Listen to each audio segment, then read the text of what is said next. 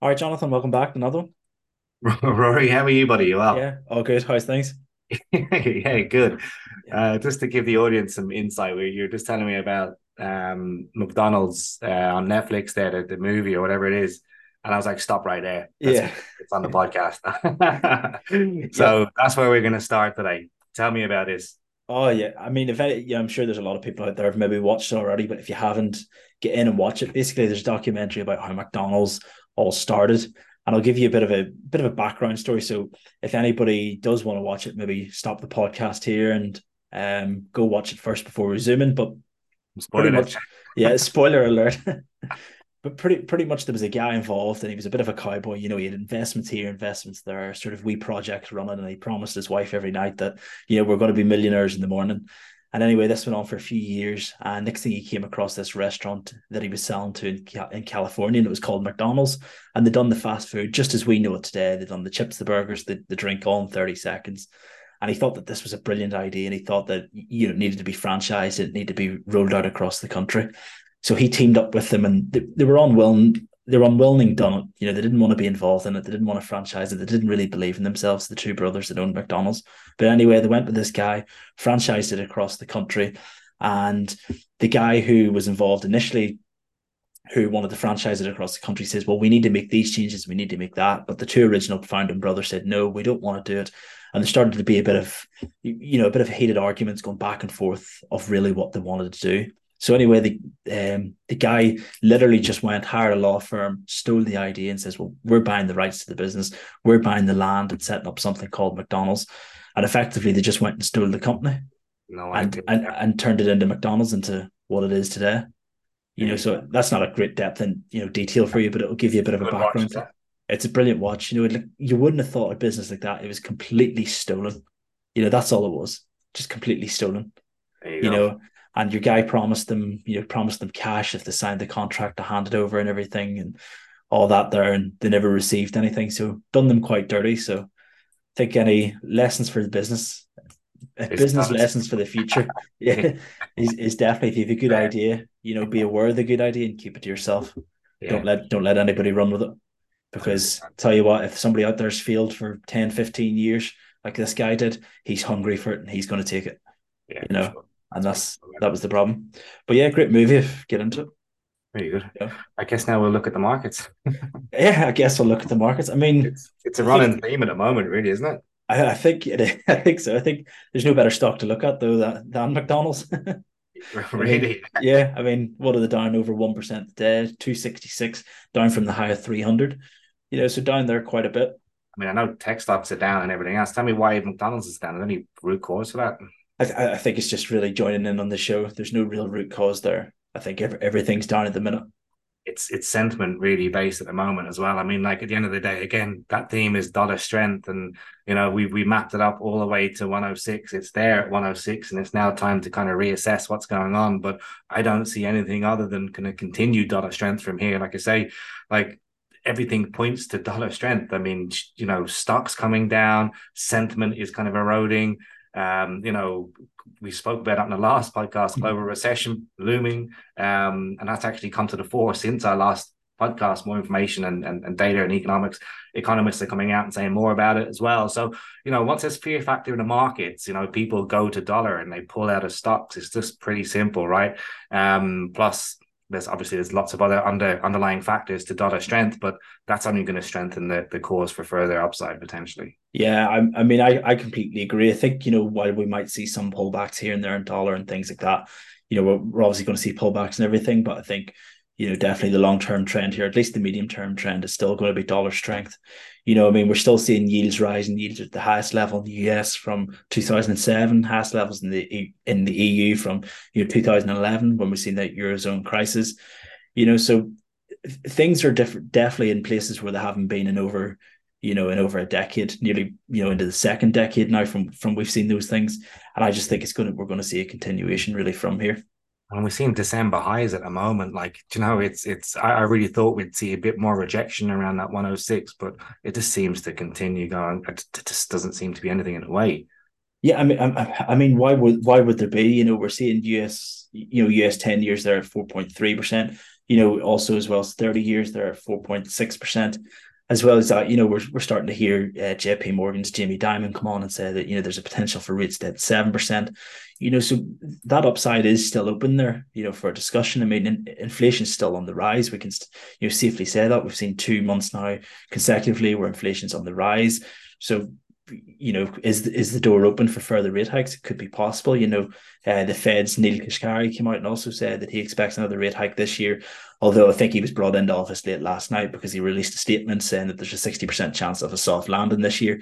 So he's been slapped on the wrist for saying that. And that's how the industry works. He's literally been slapped on the wrist, told to release another statement, and now he says there's a 60% probability of a soft landing. So those two statements don't really line up. And I would always believe his first word. I think that second word, everybody can see right through the truth. So sometimes when you're in markets like that, you have to be aware of, what's actually coming from what's coming from the heart and maybe what's coming from somebody else's, head. And I think it's always, easy enough to look through things like that. Yeah, I agree. I suppose let's have a quick look at the crosses then and the effect that the dollar strength has had. Let's have a quick look at, I suppose, euro dollar to start. I mean, honestly, I had an open position there back on the 20th. It was back on, was it last Tuesday before we got all that data coming out? Mm-hmm. It's a bit of a risky trade because we just didn't know how much volatility we were going to get. But, that certainly played out down to that 106 level where I was expecting it, and it's even continued to fall below that now. I think levels, in terms of levels, I think certainly 105.20-ish level is the next kind of stumbling block really for euro dollar. But if we see a breakout of that, it's open territory really again then, isn't it?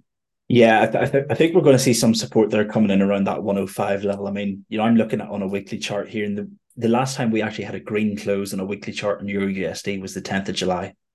Yeah. So that's a long time. What's that? That must be 11 weeks ago now from we've seen a green candle on Euro USD. So, I've said it for ages, and I've said it from there, Jonathan, from that time. It's literally just about selling rallies. And if you sold the rally every single week, you'd be severely profitable. Or if you just sold the rally back then and held it down, you'd be severely profitable. And that's what it's about. Initiating that idea, thinking, is this a long, is it a short? It was a fake out of, that sort of initial rise we've seen in Euro USD above 110. It was just a fake out, sell it, short it all the way back down to 105. Better trading conditions at the moment, really, being honest. I mean, directional markets are where you make your money, do you know, that kind of way. And it's a one-way street. It's a one-way street at the minute. There's nothing there. But I do think we're going to see a bit of a bounce here, this 105 in Euro USD, because we're starting to see news filtering in about a US government shutdown as well. And usually when we do see that historically, we start to see money flowing into bonds. And when we see that, then we'll see yields falling. And then that's obviously when we'll start to see a bit of dollar weakness. So how that works around and what the maybe next couple of weeks will bring, we've NFP as well next week. So just depending on how we see that could maybe determine whether this is going to be a solid bounce or whether it's just going to be a temporary bounce. But I would say we're just going to see a temporary bounce for now. I wouldn't bet on a solid bounce for here. Yeah, agreed. Any other currency pairs that you have interest in or? I mean, as well, just looking at cable, we're now seeing cable break below that 122, currently at 121.60. And looking to make its move down. I think the next stop here really is that sort of 120 level and then down to 118. I don't think there's going to be any stop. And again, we might see that bit of a bounce on dollar, but will it be enough to hold up the pound? I'm not really quite sure. We know that the pound isn't really in a great place at the minute. So that's just another one, that I'm keeping an eye out on there too as well. One of the interesting ones as well is, USD CAD. That's something as well we're starting to see. We haven't really seen the direction on USD CAD as, like the rest of the pairs like Euro USD and cable. And I think the reason that really comes down to is the strong oil price we're seeing at the minute. So we're seeing a strong oil price, seeing a strong dollar, and price doesn't really know what way to move at the minute. It's kind of stuck within that range. We are seeing obviously US dollar CAD up this week. We're up at 135 there at the minute, but really that's just coming off a bit of a softer oil market we're seeing at the minute, but really not much direction there. Volatility's there, but direction's not there, which can be probably a lot, a bit of a nightmare to trade. Great. I suppose while we're on the subject of oil, I suppose let's have a quick look. I mean, we've seen that kind of fall off from somewhere around the 19th of September. Prices kind of fallen off back to around that kind of 88 level, seems to be holding up at the moment in terms of support. I think this is kind of a temporary at the moment. I really do see further upside here. Obviously, we've got China looking to increase output. We've got obviously Moscow temporary. What they put a ban on gasoline and diesel exports there as well. I don't know it's a temporary ban, but again, I personally see further upside here. But again, we need to see that breach of that kind of 92.50 level. Yeah, well, I think we do need to get above that 92, at least that 92.50, where there's like a monthly R3. Get above that, maybe create some more support higher up. Something as well, is I'm kind of conflicting as well now in higher oil prices as well, because we're starting to see, demand definitely now decreasing, especially in Europe. We see the Volkswagens starting to curb production because the demand isn't there. We also seen this morning earnings from ASOS. They came out and said the demand's severely drying up, and they're now starting to charge people for returns outside of the UK and things like that. So apparently ASOS used to do free returns. So they're looking to try and recoup some cash. And, I think a lot of businesses in the same sort of, not just the same industry, but basically business across the spectrum, I think are now starting to struggle a bit for demand. Seasonally, though, I think there's going to be obviously demand for it anyway. And again, China, as you know, is really what happens in China is what's going to dictate where price is going to go from here. Well, yeah, that's true. And we see the seasonal factors as well in oil. But I know the headline, that I was kind of reading was kind of looking at higher oil prices and, the exploration really around the Gulf of Mexico, especially in the US. So, for those that don't know, it's sort of underinvested. It's sort of oil exploration in around that Gulf of Mexico. It's heavily underinvested at the minute. And a lot of experts are saying that oil prices could go to 120, 150, if there isn't that more investment brought into that. So something I would be looking to see now that the presidential election's coming up in the US is maybe any hints of it could be Republican or Democrat, but it's probably more than likely going to come from a Republican senator saying that we may look to invest a lot more money into oil exploration. And if we start to see headlines like that coming out, that's going to put a severe amount of selling pressure on the oil. So just keeping an eye out on anything like that. But again, that goes against the sort of remit that OPEC has of trying to inflate oil prices even higher for the next while. So I think we could see some volatility. Direction, I'm not too sure, but volatility definitely is going to be there. Yeah, agreed. I suppose that's a quick look at gold. I know this kind of we kind of it's an ongoing story with gold, but it seems to be trapped within that kind of 1900 to 1950 level. We've seen a pretty big sell off in gold today, and again that's probably off the back of stronger dollar, and again interest rates and so on. So what's your feeling from here? Yeah, I feeling's kind of neutral with it. I mean, we're seeing obviously gold being propped up.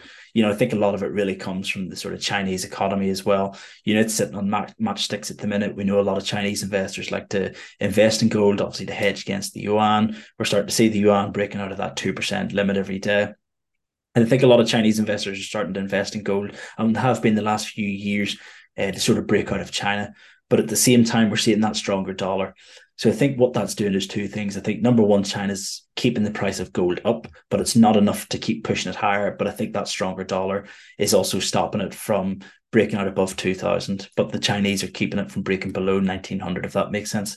But I think all we need now is just to see a breakthrough at that 1880 level. If we see that, then we could open up the downside to 1800. But again, I just feel as if we're running out of steam, and that gold should be a lot lower than what it is. If we look at Euro USD, look at cable, look at the dollar index, gold should be probably lower than what it is. So I wouldn't be surprised to see another bounce here. I think I've just lost you there a bit, have I? You're back again now, yeah. Yeah. I just got a message to say my internet connection was unstable, so I lost you for the last couple of seconds. Apologies. No, don't worry.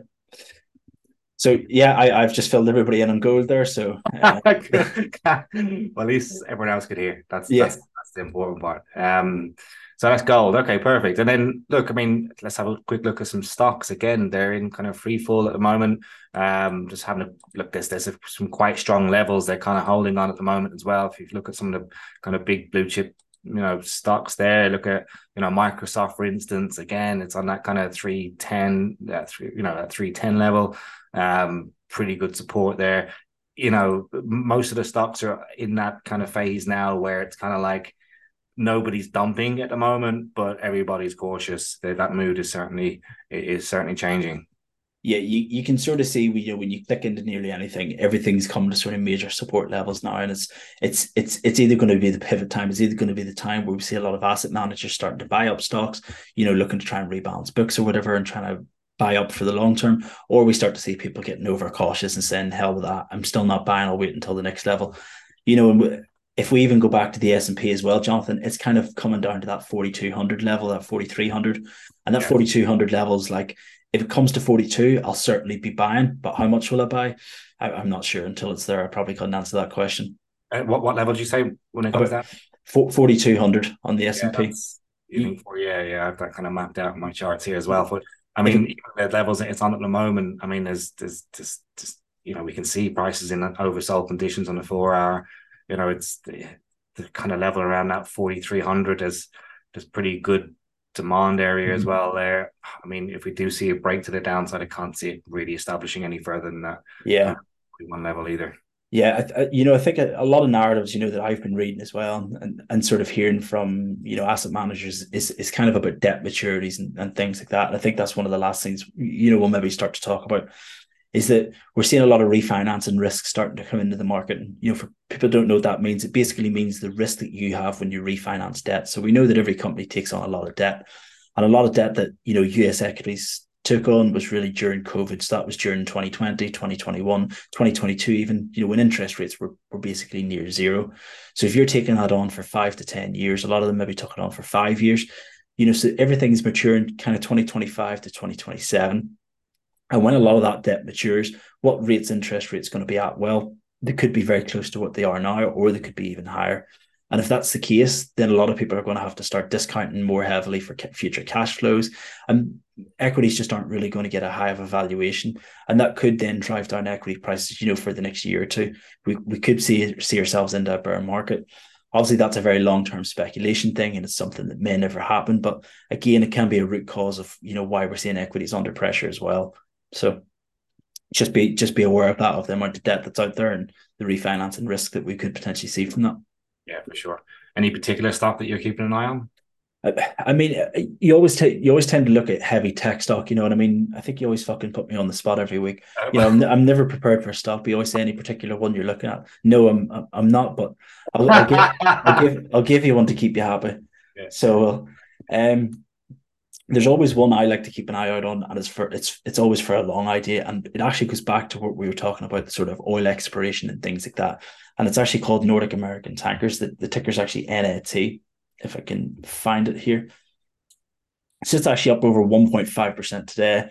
You know, we've seen the dividend was obviously paid there a couple of days ago. And it's now pushing up to around that $4. If we're just looking at it on a monthly chart, it did trade as high during that you know, COVID phase, and even before that into 2006, traded as high as $50. That's now down at $4. But basically, what Nordic American Tankers do, I think they've about 23, 24 different ships, and basically they transport oil and goods around the world. And during COVID, they held the oil in the tankers, and they were getting paid for that every day because there was so much of a surplus. And I think a company like that could be coming back now that oil is still in that high demand. We could start to seeing, you know, their services being pushed upon. We could start to see prices being pushed up from them. And I think it's just a very good growing company. I mean, they haven't missed a dividend from 1996 or 1998, I think it is. They haven't missed a dividend. So I think it's a great growing company and something I just keep my eye on, especially given this type of market. But another company to keep an eye on as well is United Airlines. Looking at it on a short idea. I think I said that a couple of weeks ago, still initiating the short idea down to around $38. So what price are they at now?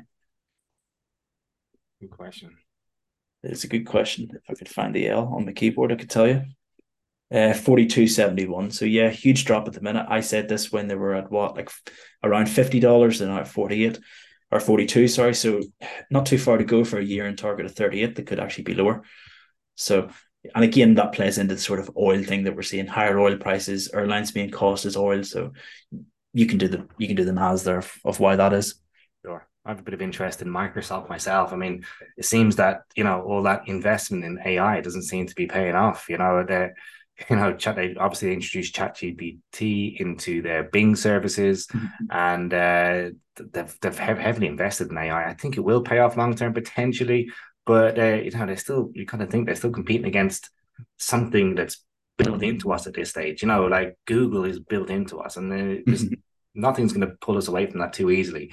And look, I just think investors are starting to get a bit itchy at the moment. I think if we do break that kind of 300, somewhere around that 310 level, it could potentially open the door. If we start to see people start to panic, all of a sudden money could potentially start flooding out. Yeah. And, you know, even getting back to your point about Microsoft as well, you know, I always had a mentor always said to me, look, it doesn't matter how good the investment is. It doesn't matter what the company does or what they do or how they generate revenue. If the macro climate doesn't suit and if the macro climate's off, everything will fall. And you can really see that now. You know, if you look through all the stocks, it doesn't matter how good they are, how bad they are, they're all in the red today. But what is in the green? Well, you're looking at things like the green, like that Nordic American tankers. Why? Because they're exposed to the oil market. When oil goes up, they tend to make money.